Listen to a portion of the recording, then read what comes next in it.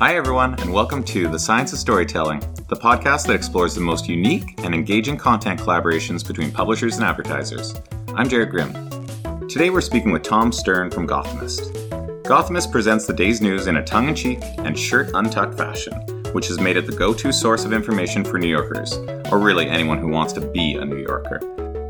Last year, the site collaborated with Blue Apron to promote their Whole30 meals. While New Yorkers are infamous for never using their kitchens, the content emphasized how easy it can be to make meals at home.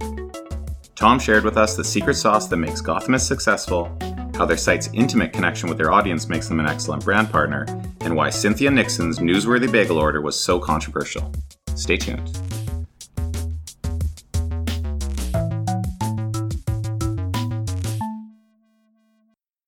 Tom, welcome to the podcast. Thanks for having me. It's great to have you on here. I know you and I have known each other for a few years now. I think back since 2014 when we were first talking about Jose Cuervo, and that's right. I took the call from my cell phone and got billed for it at the end of the month. So, What's this call coming in from Canada? Remember it like it was yesterday. 5 years later, here we are. Sure. I still owe you $4.75 for that call. No, I know we've known each other since Press Board started. You were at Gothamist at the time. You're at Gothamist now. Lots in between. I'd love to start by you sharing. Our audience may not know you personally as well. So can you share a little bit about your career over the last while and where you're at now and how you got there? Absolutely. I've been at Gothamist since July 2014, right when we first started talking. So coming up on 5 years in just a few short months, which in this industry is, quite a milestone. I made my way into sales through the agency world, as I think a lot of us have. Had a great experience working at VaynerMedia for Gary, and I think agency experience is something everyone should have on the sales side to know what all of our planners and buyers are going through on a hourly and lots of hourly and day-to-day basis. Had worked at a SaaS startup headquartered out in San Francisco before that called Social Chorus. But in sales, 5 years down the line, here I am, loving it as much as when I started and probably more. And it's been a fantastic ride with Gothamist as we've grown and evolved, and to be able to evolve our offerings as well as the industry changes, week in, week out, month in, month out, and to see how far we've come in terms of our capabilities and our offerings has really been astounding. But at the core of that, the mission of the company has stayed the same, and that's being, New York's most beloved news site on the digital front, and being able to share what's going on every day with real New Yorkers and really fill a void in the marketplace that no one else is really covering. And Gothamist is known as that. It's known as New York's like what's going on, news, everything type site. Is that what attracted to it in the first place? Yeah, absolutely. One of the things that really spoke to me when I saw the job listing was I was already a reader, and it was in my daily rotation for restaurants to go to, things to do, news stories that you weren't going to find anywhere else. And so I saw the job posting listed on the site and thought, let's give this a go. And, I think at the core of what Gothamist covers, whether it's news, breaking the story about the L train shutting down and then a year and a half later not shutting down and then maybe shutting down, to breaking stories like Pizza Rat. I mean, this is stuff that you're not going to find anywhere else. And one of the things that really appealed to me about the company and the site was the way the news is kind of presented tongue-in-cheek and in a shirt-untucked fashion. You can go anywhere to a lot of other publishers, digital, linear, you name it, and everything mostly sounds the same, and it's hard to pick out of a lineup where it's coming from. With Gothamist and the brand and the voice and the tone, I really feel like on the editorial side, you can tell a Gothamist piece apart from, if you're picking it out of a lineup.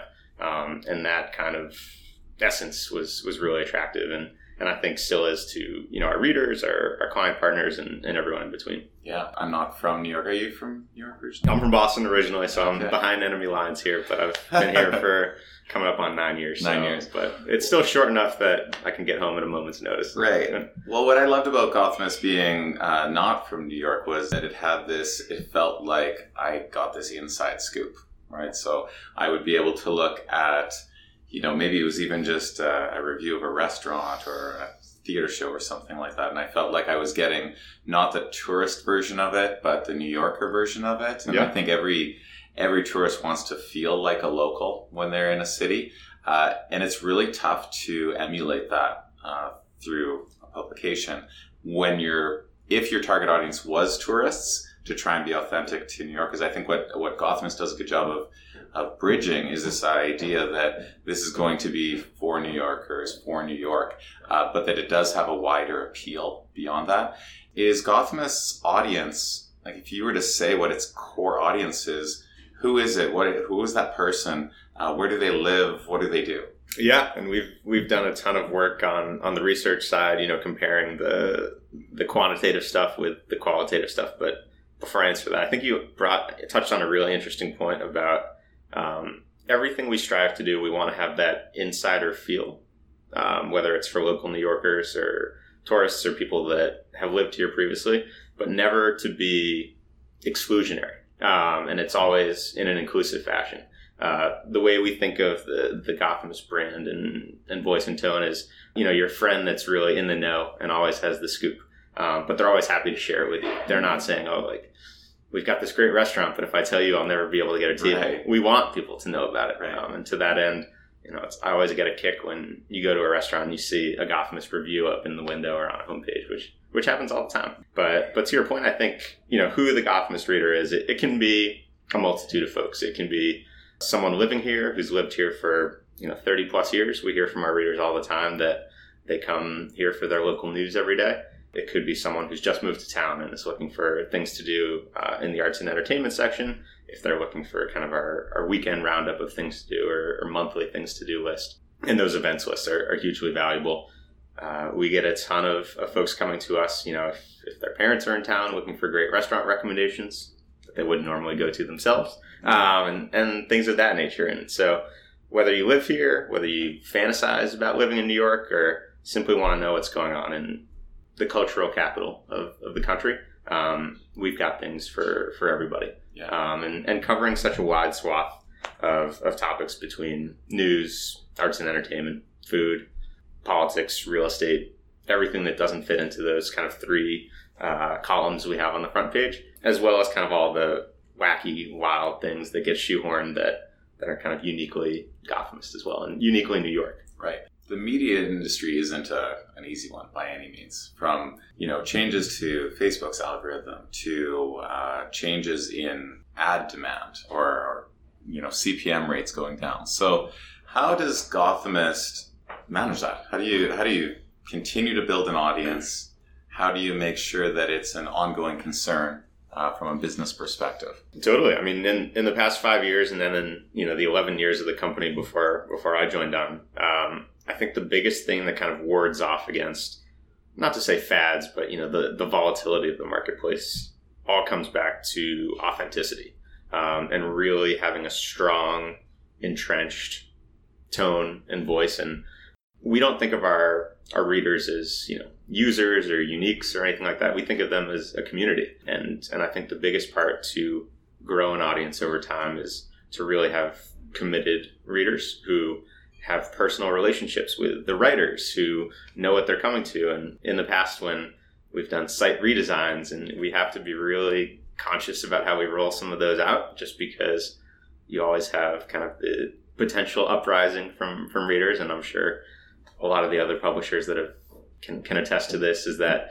you really have to be thoughtful about those changes. And we've really taken pains to be a reader first, reader centric publication, whether that comes from the editorial content to the look and feel of the site to the client partners and advertisers that we work with, and into our ad stack as well. That's a huge part of it. But we're always thinking about how we can have the cleanest, simplest experience for the reader. And if we're foregoing, some dollars or some campaigns in the short term, for us, the long-term benefits of not only retaining but growing the audience through that authenticity has been paramount. Can you speak to, especially you working with clients for how you earned your own role there? Can you speak to how Gothamist works with brands and advertisers? Yeah, I think, again, it all comes back to authenticity. When folks are looking to reach a New York City audience that is insanely committed to the publication and to being a fan, that's something that we can really leverage to help folks out. Whether it's from a CPG brand or a cultural institution, Gothamist and that name and what it represents carries weight in New York.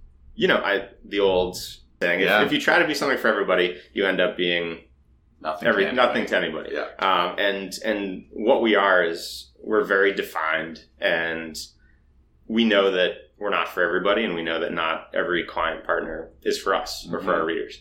So in the same way that we're a bit picky and a bit choosy about who we work with, it all goes back to making sure we're delivering the best reader experience. Yeah. And I think a huge part of that is we've had this developed voice and tone, and that's been honed and grown over the past 16 years. And so when folks come to us, they know what they're getting into, and they know that we're able to deliver an audience that's educated, affluent, interested in New York, primarily living in New York City, which is a huge sticking point for a lot of folks. And we've had a ton of success working with local advertisers all the way up to some of the biggest multinationals who are looking to focus on the New York market. And why wouldn't they? Yeah. And so whether it's kind of from a media standpoint or a local market initiative, we've had a ton of success working with folks on all those different scales. Yeah, and I want to talk about one of those specific brands that you've worked with, which is Blue Apron. So Blue Apron and Gothamist, I'll let you speak to the program itself, but I'd also like to know why Blue Apron was the right fit for Gothamist and why Gothamist was also the right fit for Blue Apron. Yeah. So recently we worked with them in September on a custom content campaign that focused on September. Summer's just ended, the wild and crazy times where everyone's running around the city, going nuts, and traveling out of the city, weekend trips, everything like that. In the ad world, everyone can attest to if you're trying to find a buyer or a planner during the summer, good luck. Mm-hmm. And a lot of out of offices. But we figured working with Blue Apron, we'd really be able to help them as they wanted to reach New Yorkers who were settling back into the swing of things with summer ending and kind of doing a fall reset. And so we worked with them to develop a custom content campaign, particularly around their Whole30 recipes. And so they were really looking to tap into something they've invested in a lot, their program, that's timely, that if you walk around New York, you hear people talking about Whole30, keto, paleo, you name it. And so we thought, given our ties to food being one of our top 3 editorial categories, and a lot of the food coverage that we're known for, it'd be a perfect fit to tap into the New York-centric nature of the post, that where we could lend some expertise, as well as to touch on our deep food roots, which is one of our top 3 categories where people are always yearning for more, and especially with the ability to feature some of the visual nature of the recipes they had, and to do so in a way that really looked like it looked and felt like a Gothamist piece. Obviously written by our sponsorship and sales team rather than the editorial folks, but that was something where we really felt like it was a nice fit, that folks in New York would want to know about something like this. Blue Apron wanted to reach folks in New York, so X marked the spot. Yeah, and I find that it makes sense that, because Gothamist from a food perspective a lot of times covers restaurants, right? So Going out, eating, Blue Apron is the opposite. It's don't go out to a restaurant or tonight stay in. But I think it does bridge that gap between, let's say, a recipe site, which would talk about recipes all the time, where you have a lot of home cooks that are likely already have a fridge full of vegetables. Blue Apron might appeal to an audience that goes out a lot, maybe wants to cook at home, but doesn't have like chilies already in the fridge, right? Absolutely. And especially in New York, in particular, where if you try to go to a Trader Joe's, I know there's one right around here, the line's going to be all the way around the block. And if you don't want to wait an hour to pick up the specific items for a meal, it was a perfect fit there. I think the other part of the New York nature that really kind of struck a chord is that with Blue Apron, everything's right there. They make it super easy for you. And in terms of kind of needing, a ton of kitchen space or anything you'd see, super accessible, super easy. And especially for New Yorkers who are so busy and on the go, not super time intensive. Yeah. And then how do you or Blue Apron decide if this worked? Advertising is one of those things that often is very difficult to measure. Yep. So what is it that you're able to analyze and say, hey, this was a successful program? Yeah, we're always able on our end to track a number of metrics that are standard for all of our branded content, whether it's impressions, page views, clicks, reader interaction rate, click-through rate, all the stuff that's probably pretty common across all the publisher suite. We also, with all of our branded content, include some social amplification as well. So we're able to give a nice wide-rounded package. But that's only the start of it, right? It's one thing for us to measure how it performs against our other branded content, especially in certain verticals, or, for certain advertisers or client partners over time to see how it's performed with our audience. A lot of the really valuable information comes from the back end. And so it's from the client. For us, we can say, you doubled or tripled our benchmarks, but for the client, if it doesn't move the needle, then, good for us. Mm-hmm. But when we want to think about building content series and retaining business and growing business over time, it's super helpful for us to always have that relationship and back and forth to say, hey, from your acquisition metrics or your numbers, how are things looking on your end? And that can be really impactful for how we think about developing content, placing links, promo codes, anything like that we might be including. I'm sure you've gotten 8 different answers from everyone you talk to, but there's no magic formula to doing this. And so that sort of working relationship and collaboration, from pre-sale in the content creation process to post-sale and reporting are all equally valuable as part of the process. And, not thinking about the campaign as a one-off, but as one chapter in the book that we're writing together in our client relationships. Yeah, I think that is one of the struggles that I've seen in branded content. Some things are so easily definable in online advertising. If you're doing a search program, paid search, you're trying to get clicks on your search, is very clear. If you're doing a display campaign, you're usually looking for this broad-based impressions or clicks. And then branded content has this idea of influence in it. And have you influenced someone to change behavior is like the holy grail of marketing, right? But it's one of the most difficult things to be able to measure. So having this holistic approach makes sense.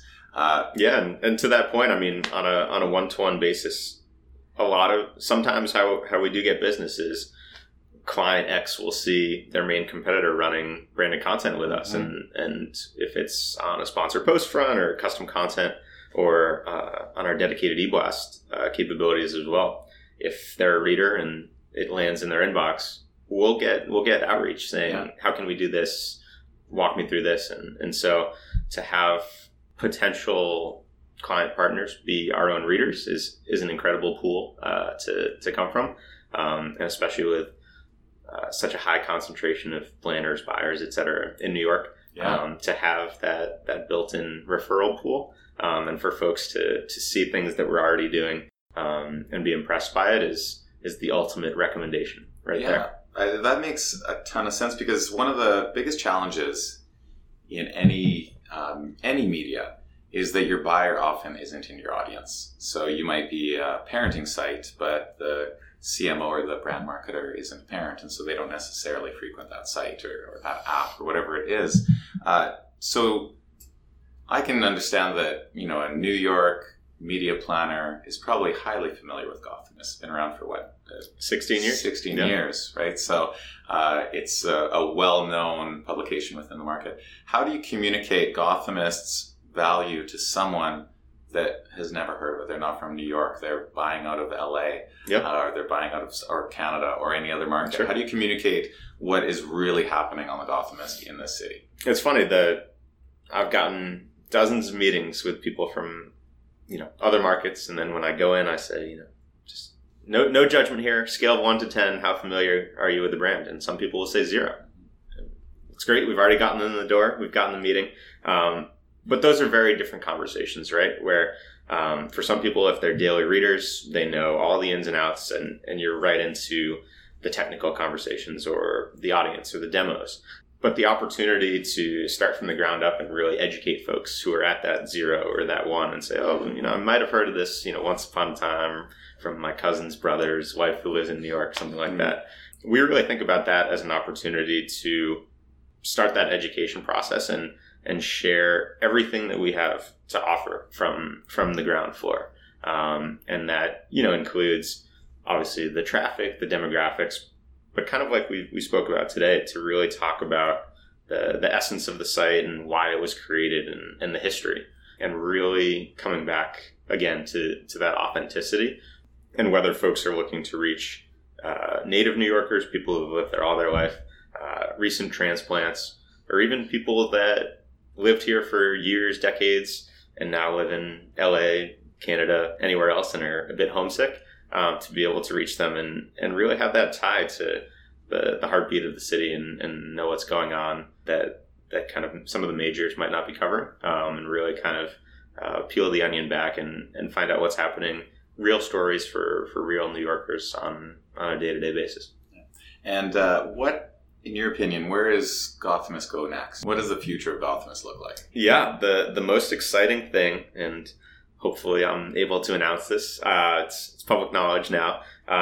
In April, we're launching a weekly podcast, which is going to bring everything that we bring on the site to the airwaves. And so when you're in the iTunes store, wherever you're listening to this, go and check out the Gothamist podcast. And we've made major national news with some of our different stories, with Cynthia Nixon, running for governor and then getting a very controversial bagel order that ended up on Stephen Colbert.